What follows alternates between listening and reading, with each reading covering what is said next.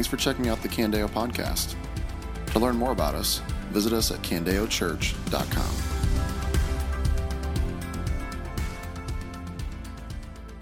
Well, good morning, everyone. I gotta be honest, I was not expecting this many people the Sunday after Thanksgiving. So it's great to see all of you. If I haven't met you, my name is Jake. I'm one of the pastors here at Candeo. I was at a membership class a couple weeks ago at Scott Rieger's house, and I'd only met one person in the whole class. Like, we got a ton of people jumping in at Candeo, so thanks so much for being here. Especially the Sunday after Thanksgiving. It's awesome that you're here because we are starting a new series this morning, our Advent series. Now, Advent isn't a word that we use a lot. Maybe if you grew up in like maybe a more traditional church setting or somewhere that kind of follows a church calendar, you might be more familiar with it, but we don't really use the word Advent a whole lot. But what the word Advent simply means is arrival. Advent means arrival, and it's actually pretty similar to the word Christmas. I don't know if you know what Christmas means. It's actually two words. You can probably guess how it's broken up. You have Christ, that's kind of obvious, and then you have Mass, which is the Latin word for to send or for dismissal. And so it's really Christ sent.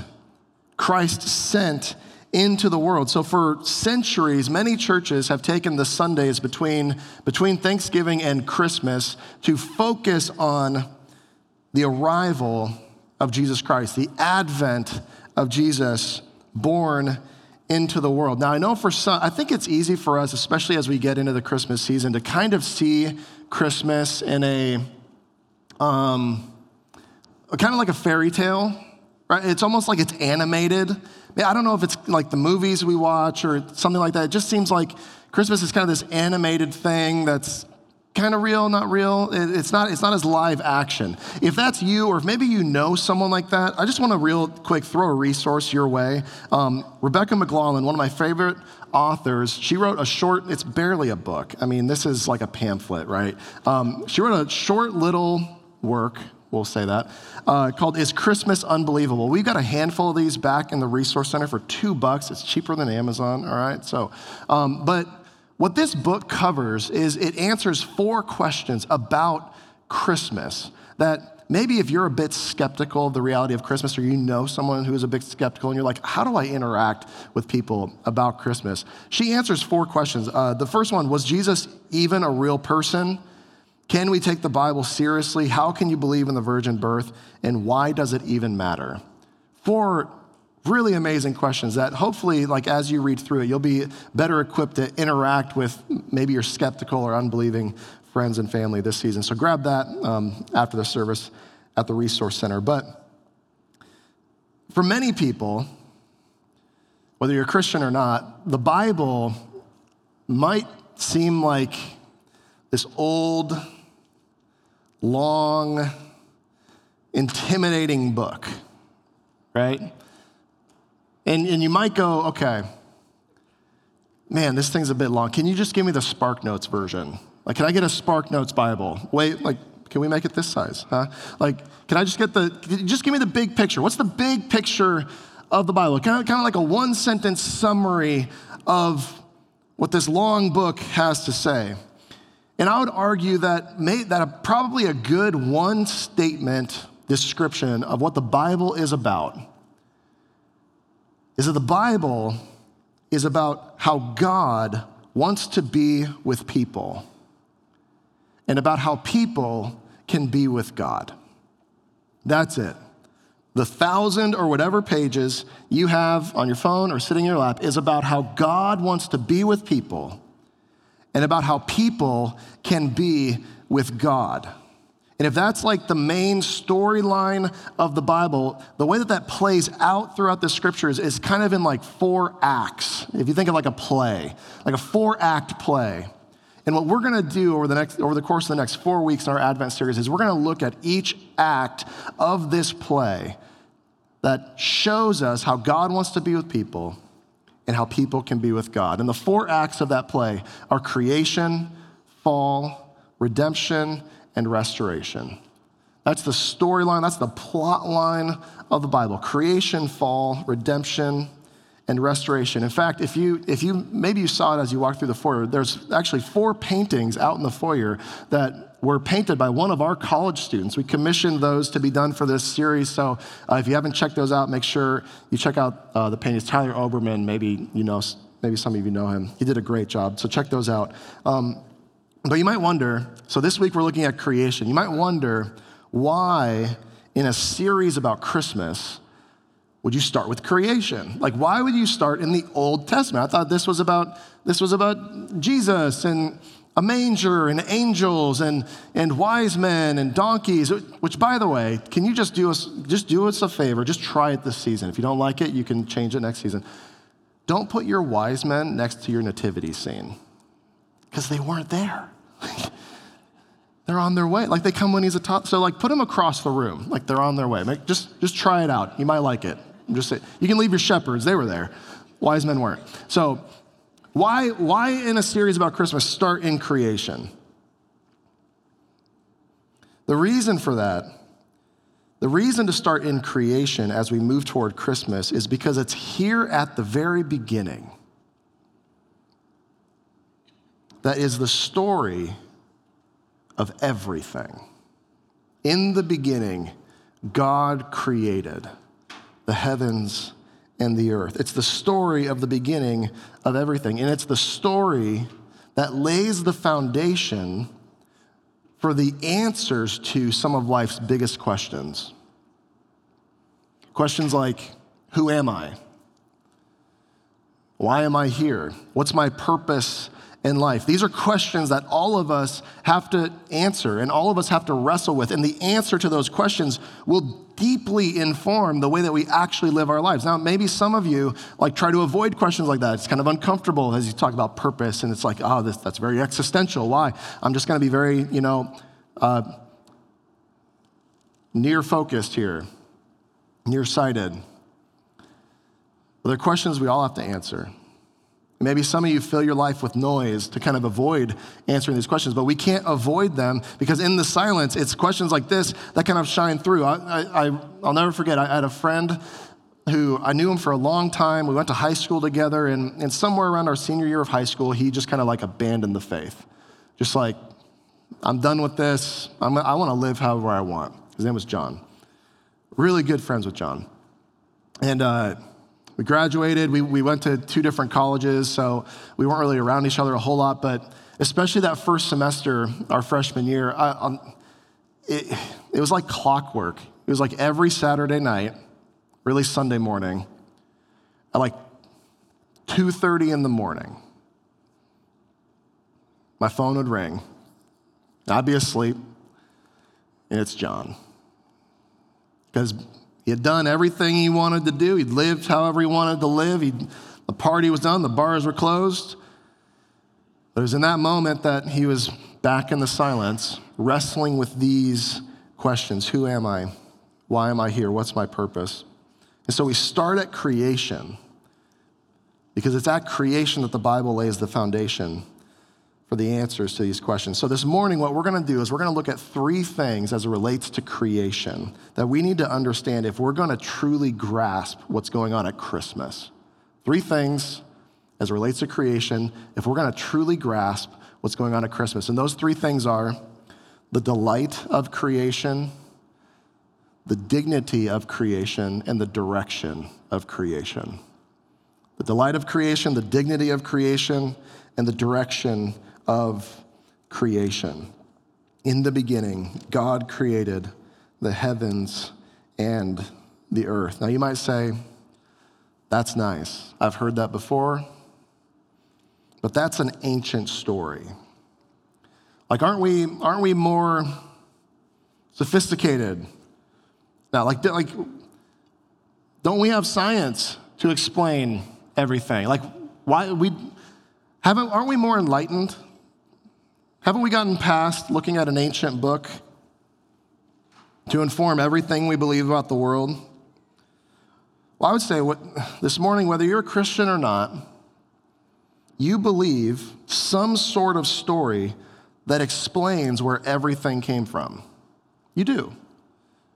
You believe a story that explains where everything came from. Now, for some, like with atheistic, naturalistic evolution, the story where everything came from is that in the beginning, there was nothing that exploded to make something. Or maybe not in the beginning there was nothing. In the beginning there was something that has always existed, that has eternally existed. There was something that somehow came together to form something that made everything that we know, or at least began the process. Now that's a creation story, which I would say takes just as much faith to believe that story as it takes to believe in the beginning God created the heavens and the earth. Because the reality is those are two stories that you cannot prove scientifically, which means that they are stories, both stories, that require faith. So whether you believe in the Christian story of creation or the scientific story of explosions and evolution, what I want you to do is I want you to consider this morning which story is the story that you're believing actually better than the Christian story of creation that we have here in the Bible? Is it better? Does it better explain the way that things actually are? Because not only do we believe a story about where everything came from, we believe a story about what everything was made for. We all believe in a story about the purpose of life. We all believe a story about what brings fulfillment, about what brings happiness. We all believe a story about what it means to be a fully flourishing human. Now here's a few stories that you could believe to answer those questions.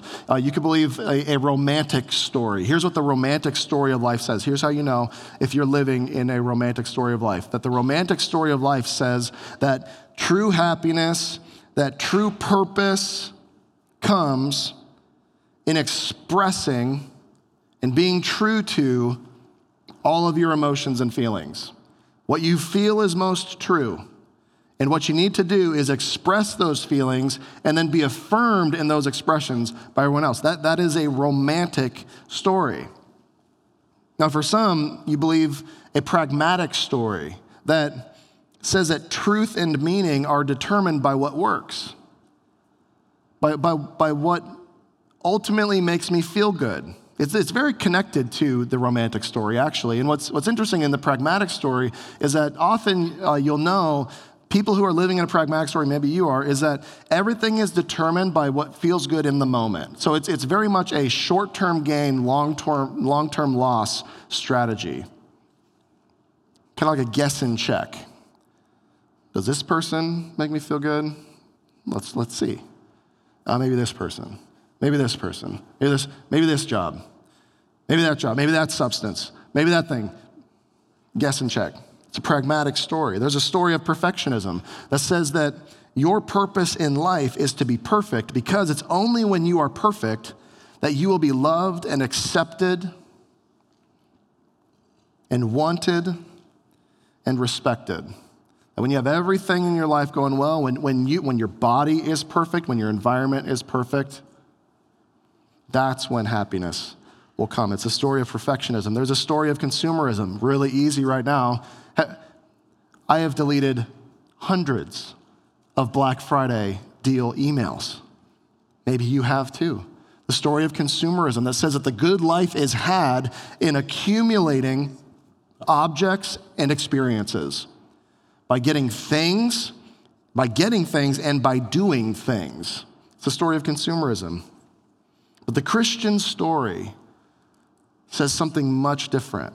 The Christian story, in the beginning, God created, says something very different about the purpose of life, says something very different about what human flourishing actually is, because in the beginning, God created means that you and I and everything that exists did not create ourselves. But we were created by the Creator, which means that we do not define ourselves.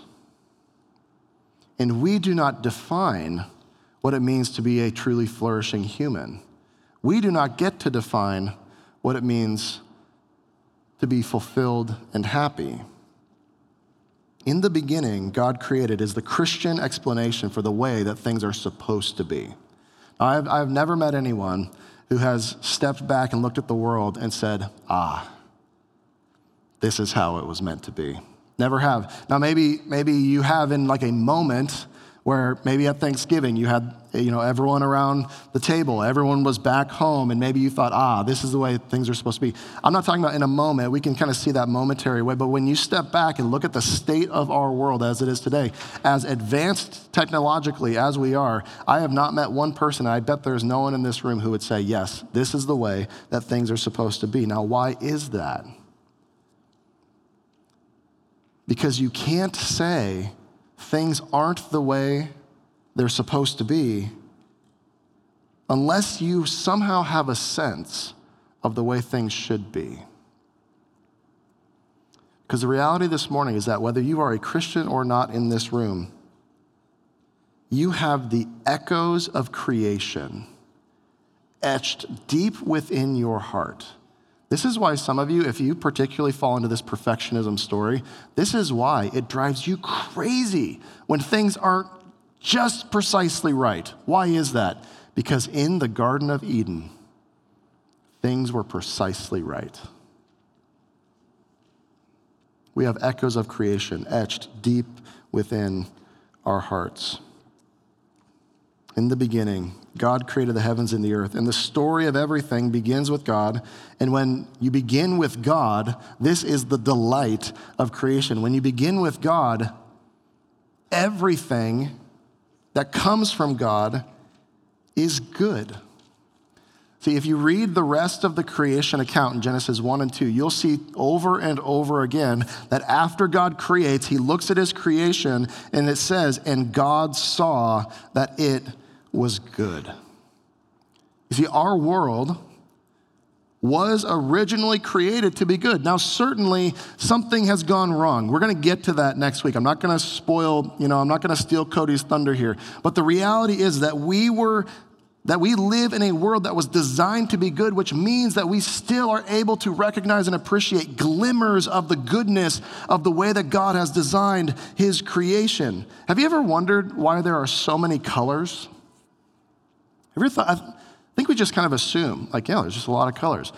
Why are there so many colors? Why are there so many smells? Why are there so many tastes?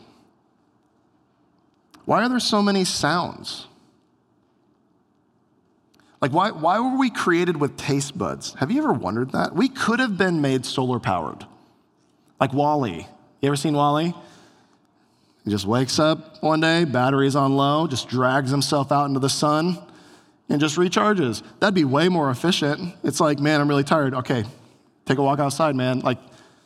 Recharge your battery. Why weren't we made solar powered? Why is steak so good? Now, for you vegetarians, I'm sorry. I don't know the steak equivalent for you. Brussels sprouts, or kale, I don't know. Why is steak so good? It doesn't have to be good, but it is. Smoked ribs. What time? That's close to lunch. Okay. Why? It doesn't have to be that way. And have you ever noticed that there are way more things in this world to enjoy than we actually have the time and capacity to enjoy them? There's an excess. Even in our broken, fallen world, there's an excess of good things. And not only that, why is the universe so big? Have you ever thought about that? We only get utility out of this planet. I know Elon's trying to get us to Mars, but still, we can only use this planet, and yet there's planets and moons and solar systems and galaxies and stars. Why so big when we only use this little part of it? Why? Why did God create so many wonderful things? It was to tell us something about himself. To tell us that not only is he the creator, but that he is overwhelmingly, incomprehensibly, unfathomably good. The reason why the world was designed good is because it was meant to tell us something about the designer. Just like a shadow is meant to point you to the substance, right? Like I don't just stare at my wife's shadow. Like all that does is make me aware of her. The greater thing than the shadow, which means that whether you're a Christian or not, the fact that you enjoy anything in this world is a signpost that is meant to show you that you were meant to enjoy God. This is the delight of creation, but we also have the dignity of creation. Genesis 1:26. Then God said, "Let us make man in our image, according to our likeness. They will rule the fish of the sea, the birds of the sky, the livestock, the whole earth, and the creatures that crawl on the earth." Verse 27, so God created man in his own image. He created him in the image of God. He created them male and female. You see, what's happening in Genesis 1 is that the creation account starts out zoomed out, and then as you read verse by verse by verse, we begin to zoom in as God gets to the pinnacle of his creation, which is humanity. And then especially in chapter 2 is like a magnifying glass on the creation account of humanity. And what we see is that humans were created in the image of God. Now, what does that mean? What that means first is that humans are created in the image of God, which means that we are not the creator. So that means we are not God, but we are created in the image of God. We are created according to God's likeness. It's the only time in the creation account that word is ever used, is in the creation of humans. You see, we as humans have been given unique dignity in relation to creation, because we have been made in the image of God, which this means a lot of things. But one of the things that this means is that this is the reason for, this is the basis for universal human rights. This is the basis for the sense of justice that we all have, whether you're a Christian or not. You desire justice, that the things that the wrongs of the world will be made right. Why? Because you've been created in the image of God and given the dignity of God. See, human rights do not exist without the belief of the image of God.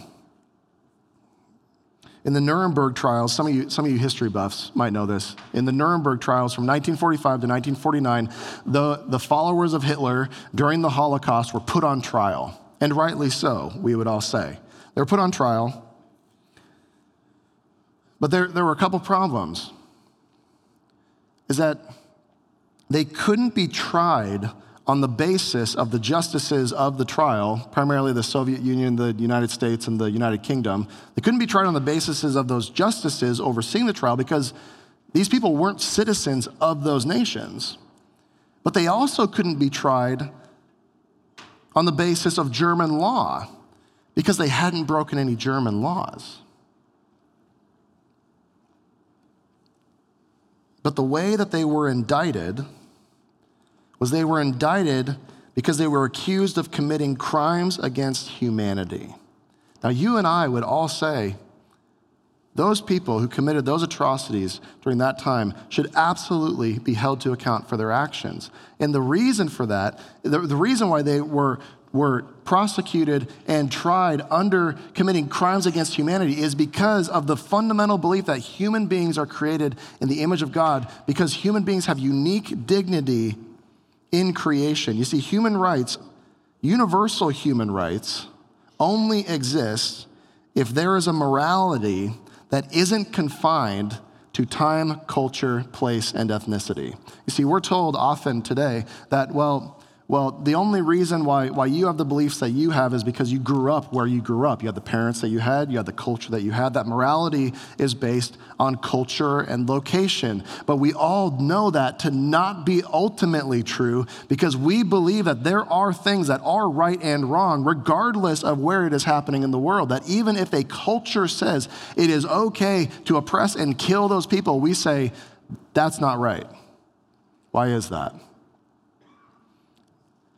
It's because etched within each of our hearts is the image of God.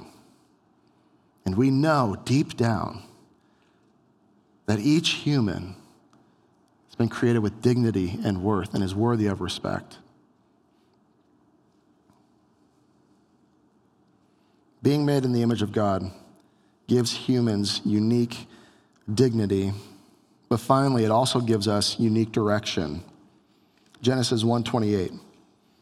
God blessed them, and God said to them, be fruitful, multiply, fill the earth, and subdue it. Rule the fish of the sea, the birds of the sky, and every creature that crawls on the earth. Real simply, what God is saying is that he's looking at his image bearers, those who bear the image of God according to his likeness, that were made to reflect his glory. He's saying, hey, you image bearers, you people that I've created to reflect my glory, go reflect my greatness and my glory and my goodness to the ends of the earth. You see, Adam and Eve weren't meant to just stay in the garden. That's where they started, but they were meant to expand the garden to the ends of the earth in this God-glorifying, earth-filling mission.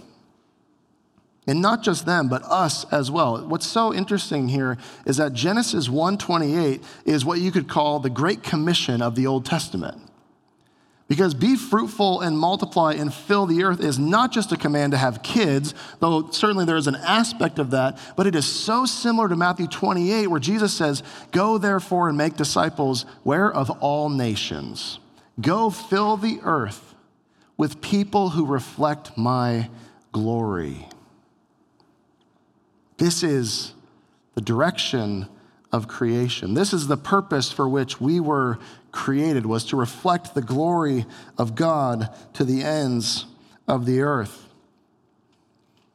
Everything God created, he created to communicate something about himself. Creation is good because God is good. Humans are valuable because God is infinitely valuable. Humans were created for community.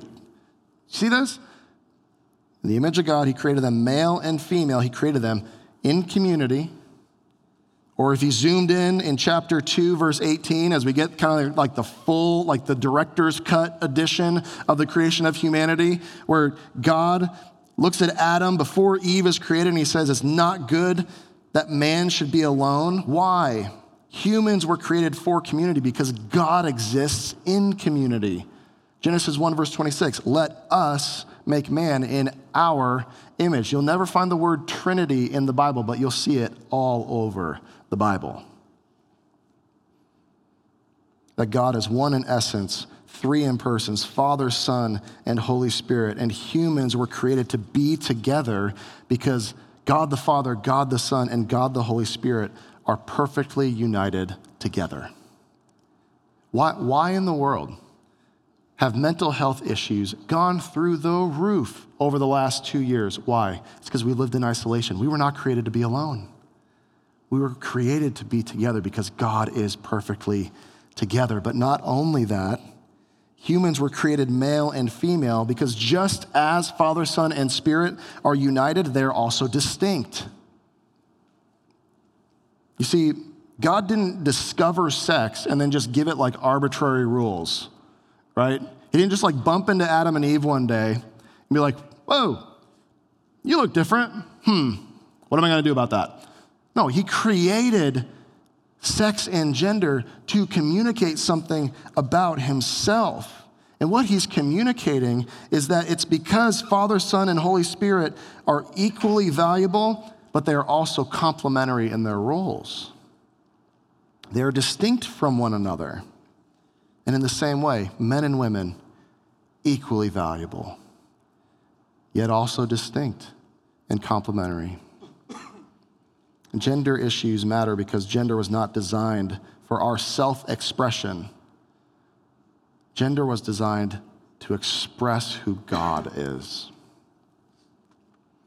This is the way things were meant to be. God himself dwelling with humanity in his good creation as they display his glory to the ends of the earth. Because as creator, God is the one who gets to write the story. God is the one who gets to determine the plot. Who better than the author to know the way that things are supposed to be? Who better than the creator than to know how things should work best? I was talking to my kids last night, and I asked them this question. It's a poorly worded question. I didn't know how else to ask it. But it was something to the effect of, hey, when you make something, what does that mean that you get to do? They thought about it because it's not a very, very well-worded question, but they kind of understood. They said, well, because you made it, you get to name it. It's like, okay. You get to decide how it looks, and you get to determine what it does. This is from a 5-year-old. We know deep down within us that because we are created and not creator, that it is the creator, it is the designer who gets to determine the way that that thing actually works the way it was intended to work. So the question this morning, as we begin with creation, the goodness of creation, the delight of creation, the dignity of creation, the direction of creation, the question this morning is, you, as the created, are you submitting to the good authority of the Creator? Or are you trying to create yourself in the image that you want? God, I don't like the way you made me, so I'm going to remake myself. I don't like the life you've given me, so I'm gonna manipulate it to be exactly what I want. God, I know I hear occasionally what you say in here, but I think I got a better idea. Are you submitting to his good authority? You see, the story of Christianity is the story that says that it's only when we acknowledge that God is God and we are not, and we submit ourselves to his good authority, it's only when that happens that true human flourishing happens. True human flourishing does not happen when you are true to yourself. True human flourishing happens when you are submissive to God. And what better evidence do we have that when that doesn't happen, everything goes wrong? Yes, there are good aspects of our creation, but look around. When we reject our Creator and try to create ourselves in our own image, things go terribly, horribly wrong. Does this not explain the state of our world today? So as we make our way to Christmas, the significance of the creation story is that this God, who needs nothing, owes us nothing, was eternally happy all by himself. Like, it's not as though God, was alone for a couple hours, had a good time, then got lonely. So he's like, I'll make a bunch of people to hang out with. No, God existed eternally. He was existing eternally. Father, Son, Holy Spirit, perfectly happy. There was no need for him to create us, other than the fact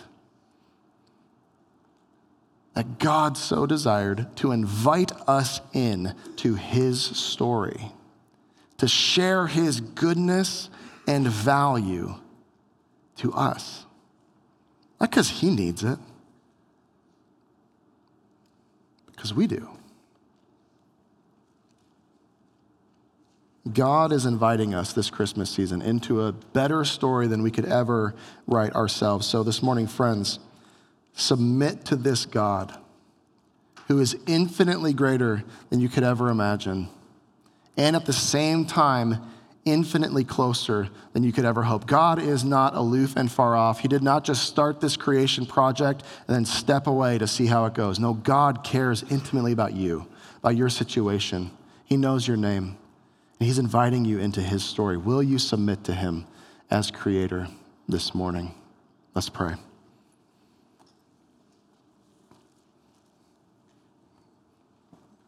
Oh, Father, you are good. You are holy. You are high and lifted up. You are so unlike us. And yet in your infinite wisdom and kindness, you invite us into a better story, a better way than we could make for ourselves. Oh, Heavenly Father, forgive us for trying to create ourselves in our image, for trying to create you in our image, for trying to be the rulers and masters of our own life. Would you help us by your Holy Spirit to joyfully submit to your good authority and your good design, that we would trust that you know better than we do. Would we glorify you as we walk in submission and obedience? Pray this in Jesus' name. Amen. This has been a message from Candeo Church. To learn more about us or to hear more messages, visit us at candeochurch.com.